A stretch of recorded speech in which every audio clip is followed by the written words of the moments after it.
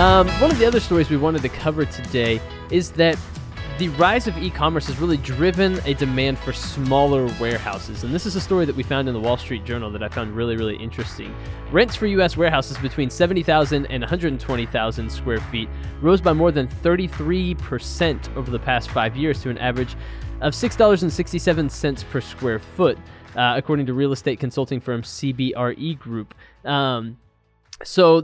There's, I suppose, decreased availability for these spaces because there's such a high demand for these kind of smaller warehouses to fulfill kind of faster deliveries, to be a little bit more nimble in the marketplace. And that's all driven by e-commerce. It's driven by this idea that you want to be able to buy something and get it quicker, as opposed to having one central fulfillment center that is gigantic but covers a wide swath of area, I suppose. Yeah, I mean, it's also something we're going to be talking about later in the show if we get to it, but it's not even just the typical little products that people might think about. I mean, grocers are competing for these smaller distribution centers. So there's a lot of competition for these spaces, particularly in retail and grocers and anyone that has to deliver any kind of product. It's not just apartments and little stores, mom and pop shops. But the fact that those kind of facilities are also competing for these spaces, apartments,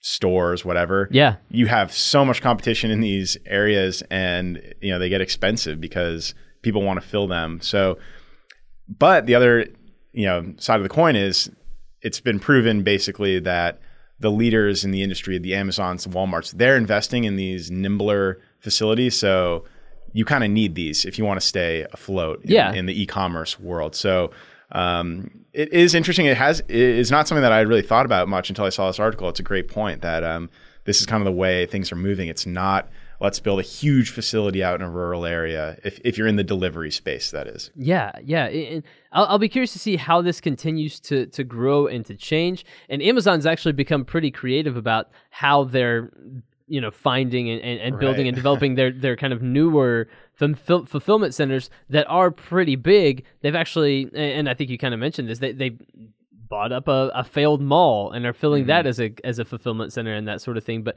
other companies, as they look to try to keep pace with what's going on delivery-wise, have to use these kind of smaller warehouses. And so it'll be interesting to see as more and more companies place an emphasis on fast delivery and on an emphasis on what's the word on that? Being able to be nimble in the marketplace, right. I suppose, and being able to offer various things like similar to Prime or something like that, like same-day delivery, next-day delivery, that sort of thing. They're going to have these fulfillment centers that are more kind of dotted across the country than they are just centrally located, because no longer is it okay for it to take 5 days for a package to get. I ordered something or whatever, and I saw it was going to take like 8 to 10 days, and I was like, what is this? It's seriously, that now is stunning. Isn't it amazing for someone that, people that are constantly ordering things online, to see like an 8-day delivery time, which to me is still amazing. If something can come from Seattle to my door in a week, I'm stunned that can happen. Yes. If you walk into one of these logistic centers, or if you have to, recently I actually had to go to a UPS center to just pick up a package. Just seeing the scope of that is amazing. And so I'm still blown away by the fact that they can get things to us in 24 to 48 hours. But the reality is, to stay competitive, they absolutely have to. And seeing these new last mile, they're really just last mile centers, basically. Yeah. And that is the whole key of what's going to differentiate the winners and losers, I guess, in e-commerce, because anyone can kind of get it in a couple days. They can send it to their big fulfillment center out in a central location, but the difference is going to come in that last 24 hours. Can you get it to my door same day or even just the next night? So you can see why everyone wants their hand in the jar here. This was a snippet from Business Casual with Daniel Litwin and Tyler Kern, your B2B morning radio show. Tune in Wednesdays and Fridays at 9 a.m. Central on the Simple Radio app or marketscale.com/industries.